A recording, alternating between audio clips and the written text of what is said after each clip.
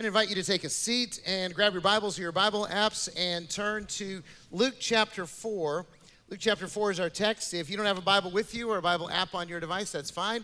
Grab one of the Bibles in the seats around you, turn to page 1022, and you will find Luke chapter 4.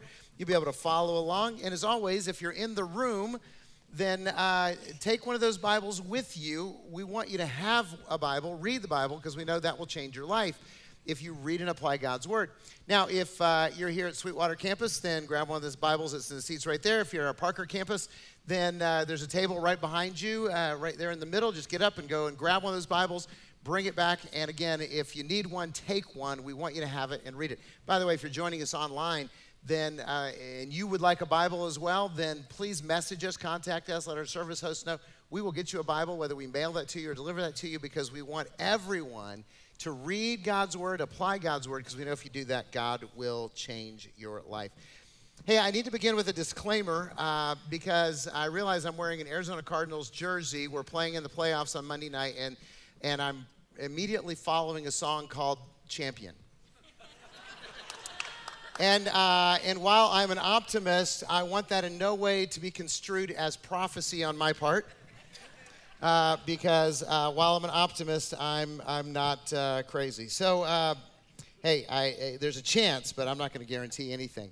So that said, hey, I don't know if you guys heard all the announcements that are going on, all the things. There's so many cool things you can sign up for, take with you when you leave this weekend. I certainly hope you heard the one about Faith and Grace Luncheon. And I share that because I am a board member of Faith and Grace. I'm on their board. I want to see them succeed. They're the only domestic violence shelter in Lake Havasu City.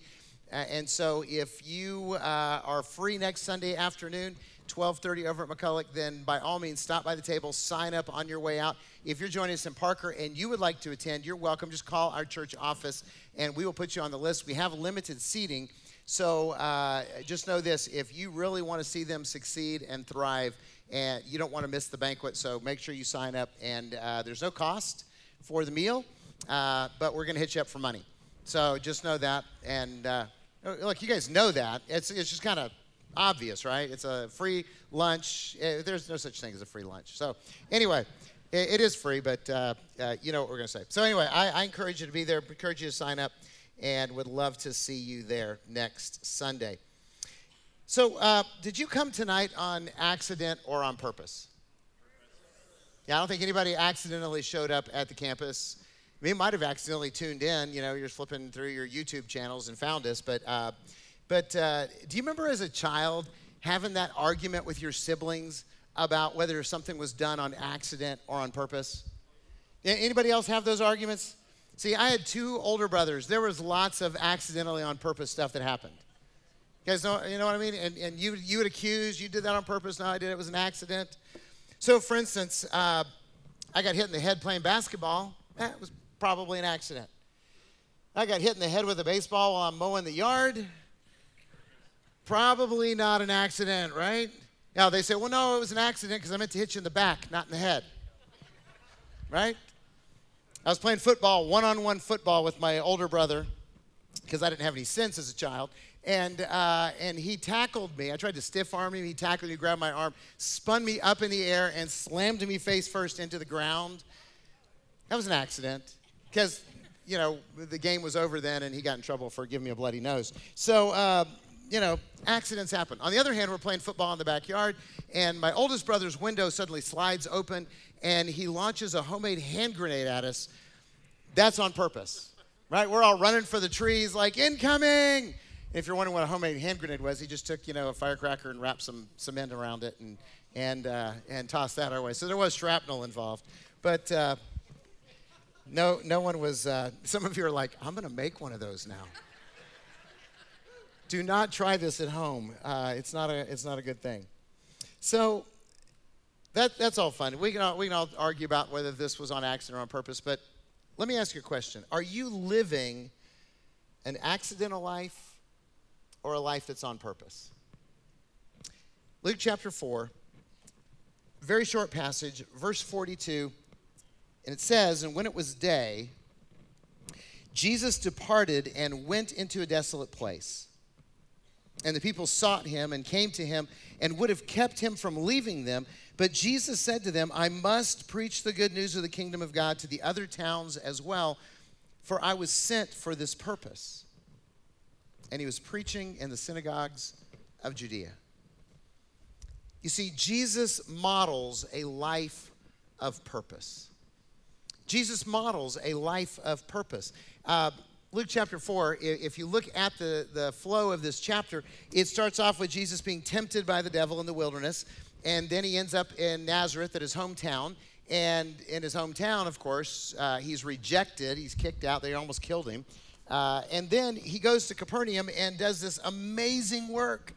I mean, he kind of hits a home run in Capernaum, and he just, he's teaching, he's healing, and people are flocking to him, and there's crowds, and suddenly he is wildly successful. And the people of Capernaum, they want Jesus to be their pastor.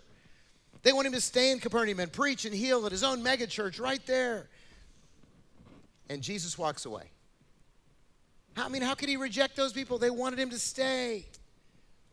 And the way that Jesus could walk away in that moment was that Jesus understood his purpose. Jesus understood his purpose. You guys are a couple slides behind. But anyway, verse 43, look at this again.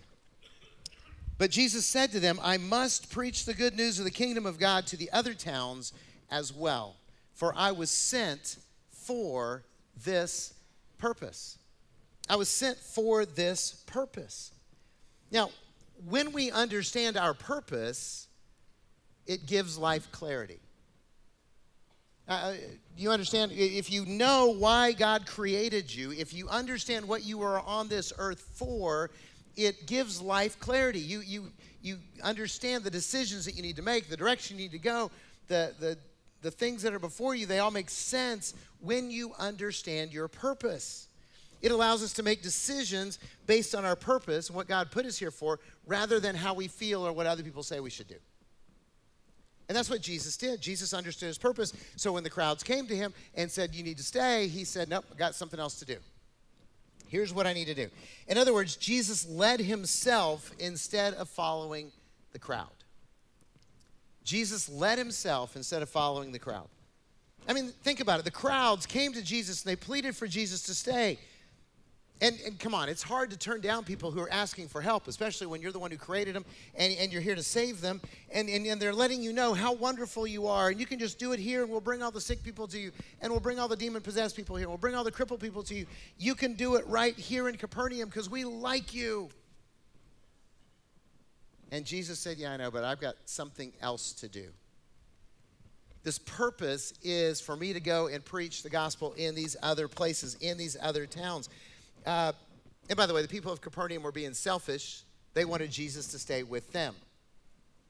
I thought about this, and I'm pretty sure I would have been with them. Right? I think I would have been with them going, come on, Jesus, stay. I mean, wouldn't that be cool? You're like, Jesus is there, and he comes and visits our church. What will we do? Stay with us. We know you've got things to do, but we want you here. We're selfish. But Jesus didn't follow the crowds. I mean, we see that throughout Scripture. The crowds wanted to make Jesus king. They wanted him to be a military Messiah. They kept asking him and wanting to do that. And Jesus didn't do it. He led himself based on his convictions and his calling. His convictions and his calling. He said, this is what I have to do. This is my purpose. This is what God has led me to do. This is what I'm going to do. So Jesus led himself instead of following the crowd. I just got to ask you this. Who is leading your life? Are you being led by your convictions, or are you being led by the crowd? See, Jesus led himself because Jesus knew his ultimate purpose. Jesus' ultimate purpose was to save his people from their sins. I mean, that's what Jesus was all about. We know this because of the story of Jesus. I mean, Matthew chapter 1, Joseph, I don't know if you guys know the Christmas story or not, but Joseph is going to divorce Mary because she's pregnant and he knows he's not the dad. And before he can do that, an angel shows up. Gabriel shows up to Joseph and he says, Joseph, don't be afraid, take Mary as your wife, because that which is conceived of her is born of the Holy Spirit. Okay, and so he does, and he says, you're going to name him Jesus, because he will save his people from their sins. It's part of the prophecy about what he's going to do. And of course, if you listen to Jesus, you understand that he knew his ultimate purpose. In Luke chapter 19, he says, the Son of Man came to seek and to save the lost. In Matthew chapter 20, Jesus said, the Son of Man came not to be served, but to serve and to give his life as a ransom for many. And of course, John 3:16, Jesus said, for God so loved the world that he gave his one and only Son, that whoever believes in him will not perish but have eternal life. Jesus knew that his ultimate purpose was to save his people from their sins. His ultimate purpose was to be the sacrifice for our sin, to ultimately defeat sin, death, and hell, and set us free to be the children of God and to live in freedom as servants of Christ. So has Jesus' purpose been realized in your life? When I say that, Jesus' purpose is to save people from their sins. Has his purpose been realized in your life? In other words, have you confessed Jesus Christ as your Lord and your Savior? Do you know that your sins are forgiven? That heaven is your destiny and that nothing can separate you from the love of God which is in Christ Jesus? Do you know that? Yeah, I can't hear you online, See? Now, here's the thing.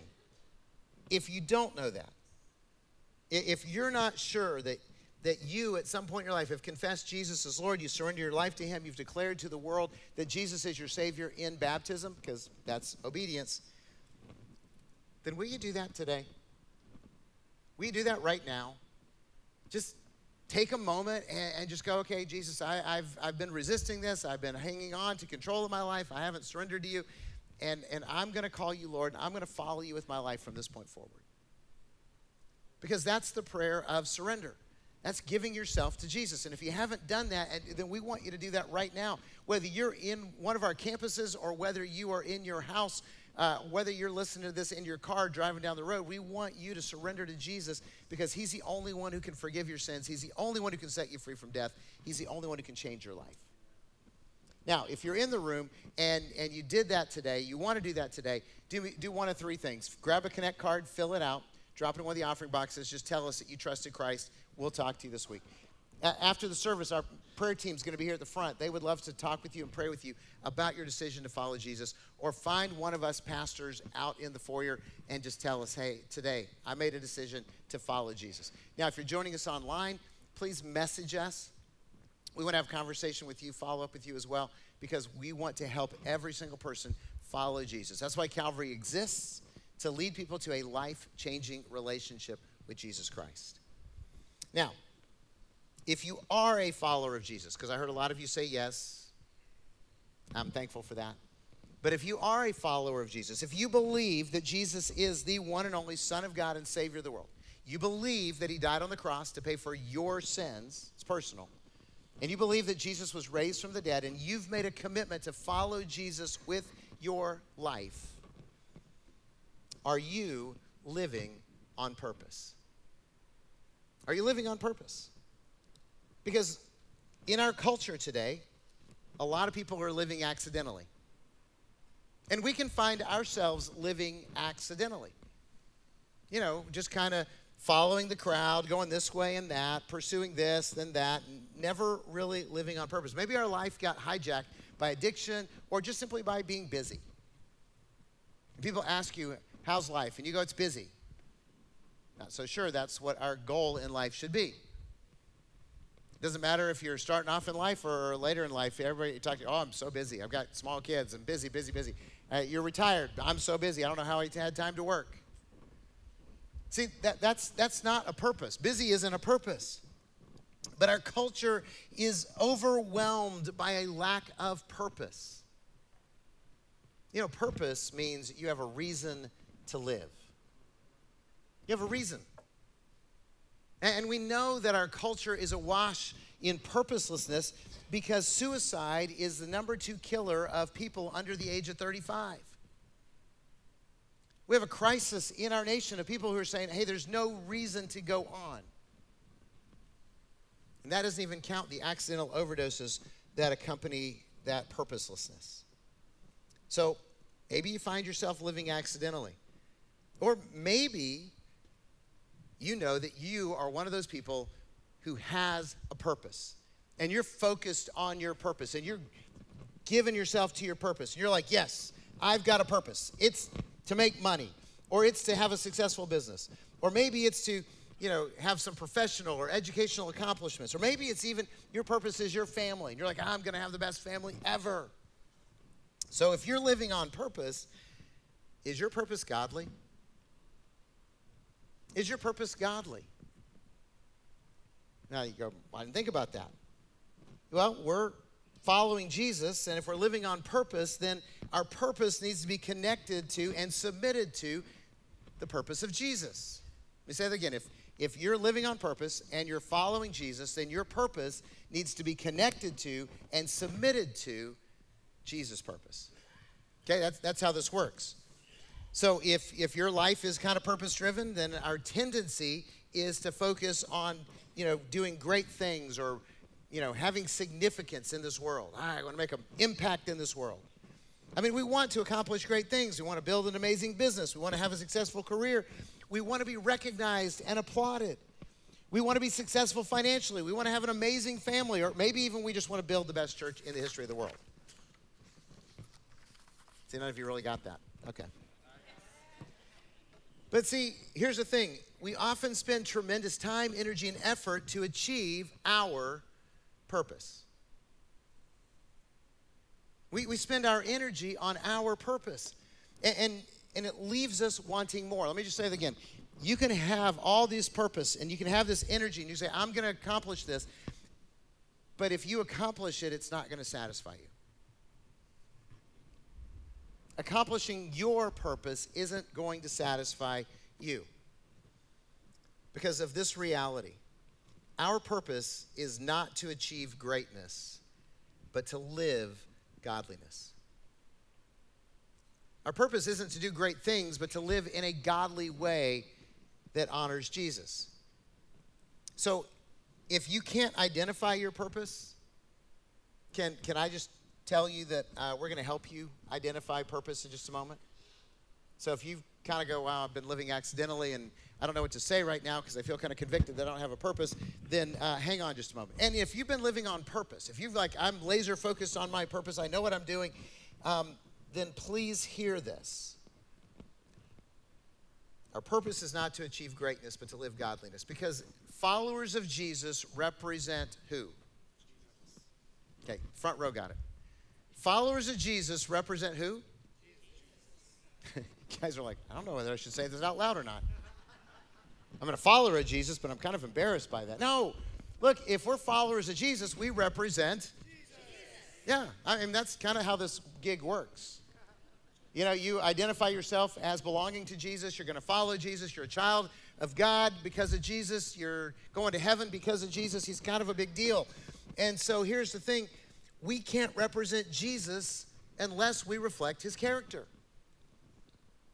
And it doesn't matter how great your achievements are unless you are living a godly life. I mean, the Apostle Paul called us ambassadors of Christ. He said, hey, you are the ones representing Jesus to a world that doesn't know Jesus, so that people will want to follow Jesus with their lives and experience the life-changing grace and power that you've experienced. That's the way this works.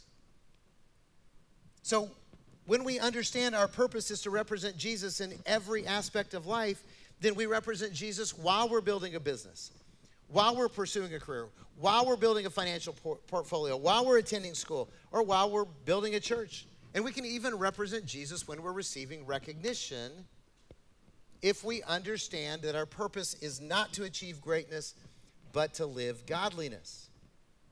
You see, if our purpose is to honor Jesus in all things, then everything we accomplish will reflect Jesus. I mean, if you're a doctor, then you'll heal people in the name of Jesus. If you're a businessman, you will offer customer service to people as if they were Jesus. If you're a teacher, then you will teach reflecting your commitment to Jesus. You may not be able to explain the Jesus story in your classroom. You may not be able to teach the Bible in your classroom, but you'll still be able to represent Jesus. If you're a mechanic, then you can fix cars to the glory of Jesus. See, that's how this works.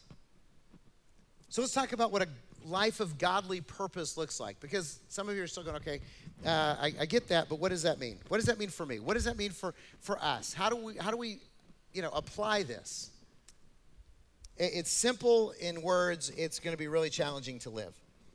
But I'm just going to tell you, you can live this purpose of godliness in the midst of building a business career, a family, retirement, all of this. You take these principles and you apply them to your path, your life, your experiences, the people around you. So here we go. There's 4 statements. I don't know if there's in your notes if these will make sense, but 4 statements, 2-word statements that I want you to hear. This is true for all of us in the kingdom of God. Our purpose is to worship God, love family, bless people, proclaim Jesus. Worship God, love family, bless people, proclaim Jesus. Okay? Imagine if there were periods where God's supposed to be capitalized on the screen. So let me break this down just a little bit. Worship God. Okay, Jesus said, the great commandment is this, to love the Lord your God with all your heart, soul, mind, and strength. Okay? Everything you do is supposed to be focused on God, loving God, serving God, worshiping God. He's our everything. If we're going to love him with all of our heart, soul, mind, and strength, that means that's what worship looks like. It means the focus of life is God. Think about it. Jesus is being tempted. This is still in Luke chapter 4. And Satan wants him to bow down and worship him. And what does Jesus say? You shall worship the Lord your God and serve him only. There's only one person to worship, and that's God. There's only one person to serve with your life. That's God. And so God is your king. He's your provider. He's your savior. He's your redeemer. So worshiping God means that God is the priority in your life.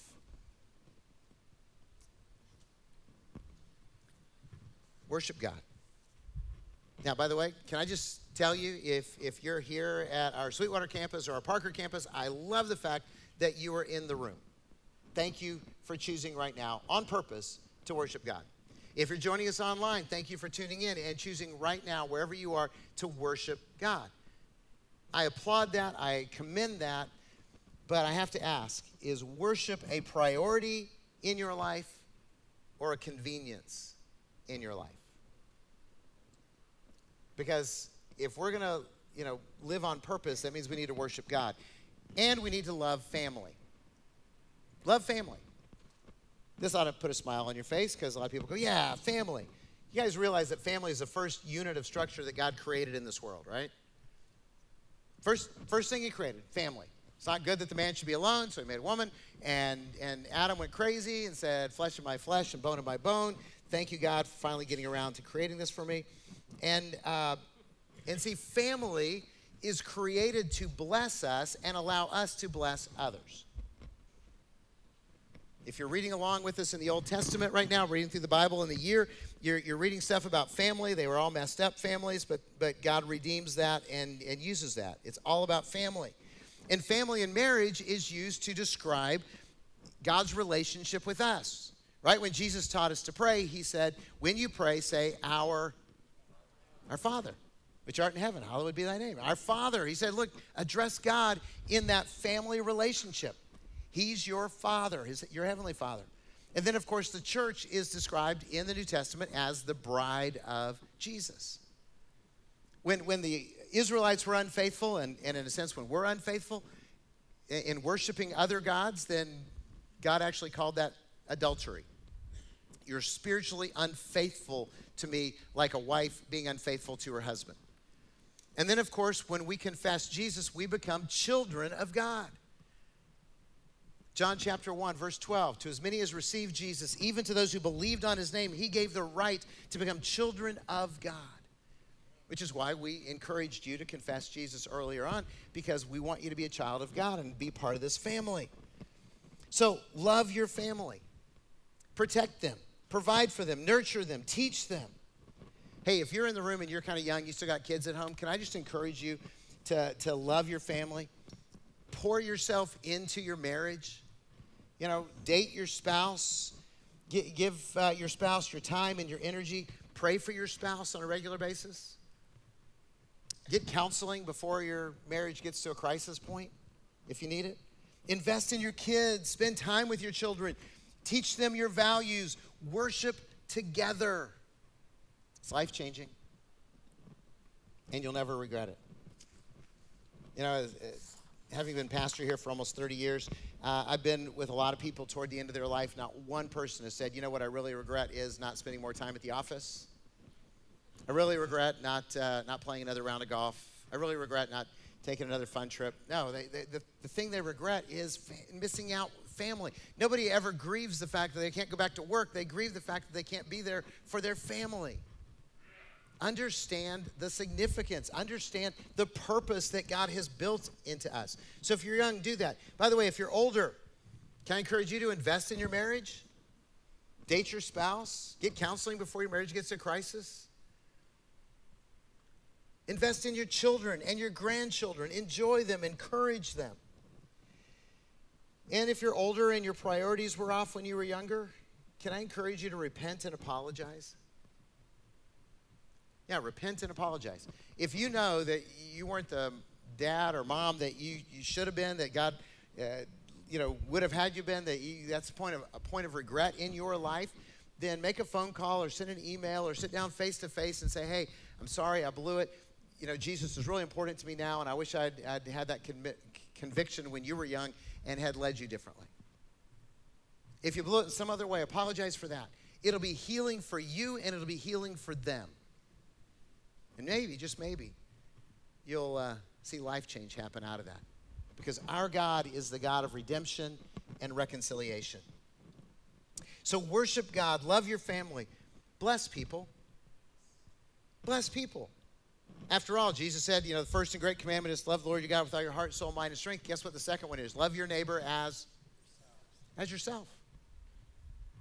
So, I don't know about you guys. I like to be blessed. Anybody like to be blessed? Okay, then bless people. It's part of your purpose, which means that you are kind and patient with everyone you meet, even while driving. See, some of you are like, I got to repent before I get in the car, especially in the parking lot at church when we're leaving. See, look for ways to help people and encourage people. The people that God puts in your path, bless them. I mean, and look, you have multitude of opportunities every single day to bless people. Do it. The wait staff that's going to take care of you when you go to dinner or lunch. Go ahead and bless them. The people who work in the doctor's office, bless them. I know you don't feel good. That's why you're there. Go ahead and bless them. I know you're late. They're making you wait for your appointment. Bless them anyway. The clerks in the grocery store. It's not your fault you got in the slow line anyway. It's not their fault. It's yours. Bless them. Hey, wait. How about this? Really freak people out. Bless the people who are working at the DMV. Okay? Oh, you're like, oh, even them? Yes, even them. See, the Apostle Paul said, encourage one another and build one another up. You have power to bless. Stop wasting it and start using it. Every single day. It's part of your purpose. And then, of course, proclaim Jesus. So you're going to worship God, love family, bless people, and proclaim Jesus. Jesus' purpose was to save people, and our purpose involves helping Jesus accomplish his purpose. It's kind of a privilege thing. So we get to help people meet Jesus. And we do it in all kinds of ways. We do it by serving. Radical service is one of our core values here at Calvary. We believe that the love of Jesus is best demonstrated by service and acts of kindness to others. Yeah, I mean, we really believe that, which is why you can, walk out of here and sign up for Evening of Hope and serve some of the, least of these in our community. You can walk out of here and sign up for Faith and Grace, and you can serve people who've been beaten down by life and, unfortunately, by their spouse. It's why we have teacher appreciation coming up in the next couple of weeks. It's why we have Serve Our Schools coming up. We want you to serve, so take advantage of that and serve people. It makes a difference. So you can proclaim Jesus by serving. You can proclaim Jesus by giving. Can I just commend you for the generosity and faithfulness that Calvary has towards giving? I mean, there are opportunities that we have to bless because of you guys blessing. So I praise God for that. But can I just also mention that there are opportunities for giving, significant giving beyond the tithe? Beyond just the obvious ways. Look, God blessed us with a campus in Parker. Isn't that cool, Parker campus? God blessed us with a campus. But it needs a lot of work. So about $500,000 we're going to invest in that to bring it up to speed. So can I just encourage you to give? And by the way, if you want to write the check for the whole amount, that's a 5 with 5 zeros after it before the decimal point. You know, and by the way, there's going to be other campuses soon, so this is not going to be the one and done kind of thing. And then there's still $2 million of debt on the Sweetwater campus. You know, we want to pay that off because we need to build more here for the children and the teenagers and all the things that are going on during the week. And by the way, that's a 2 with 6 zeros before the decimal point if you want to write that check.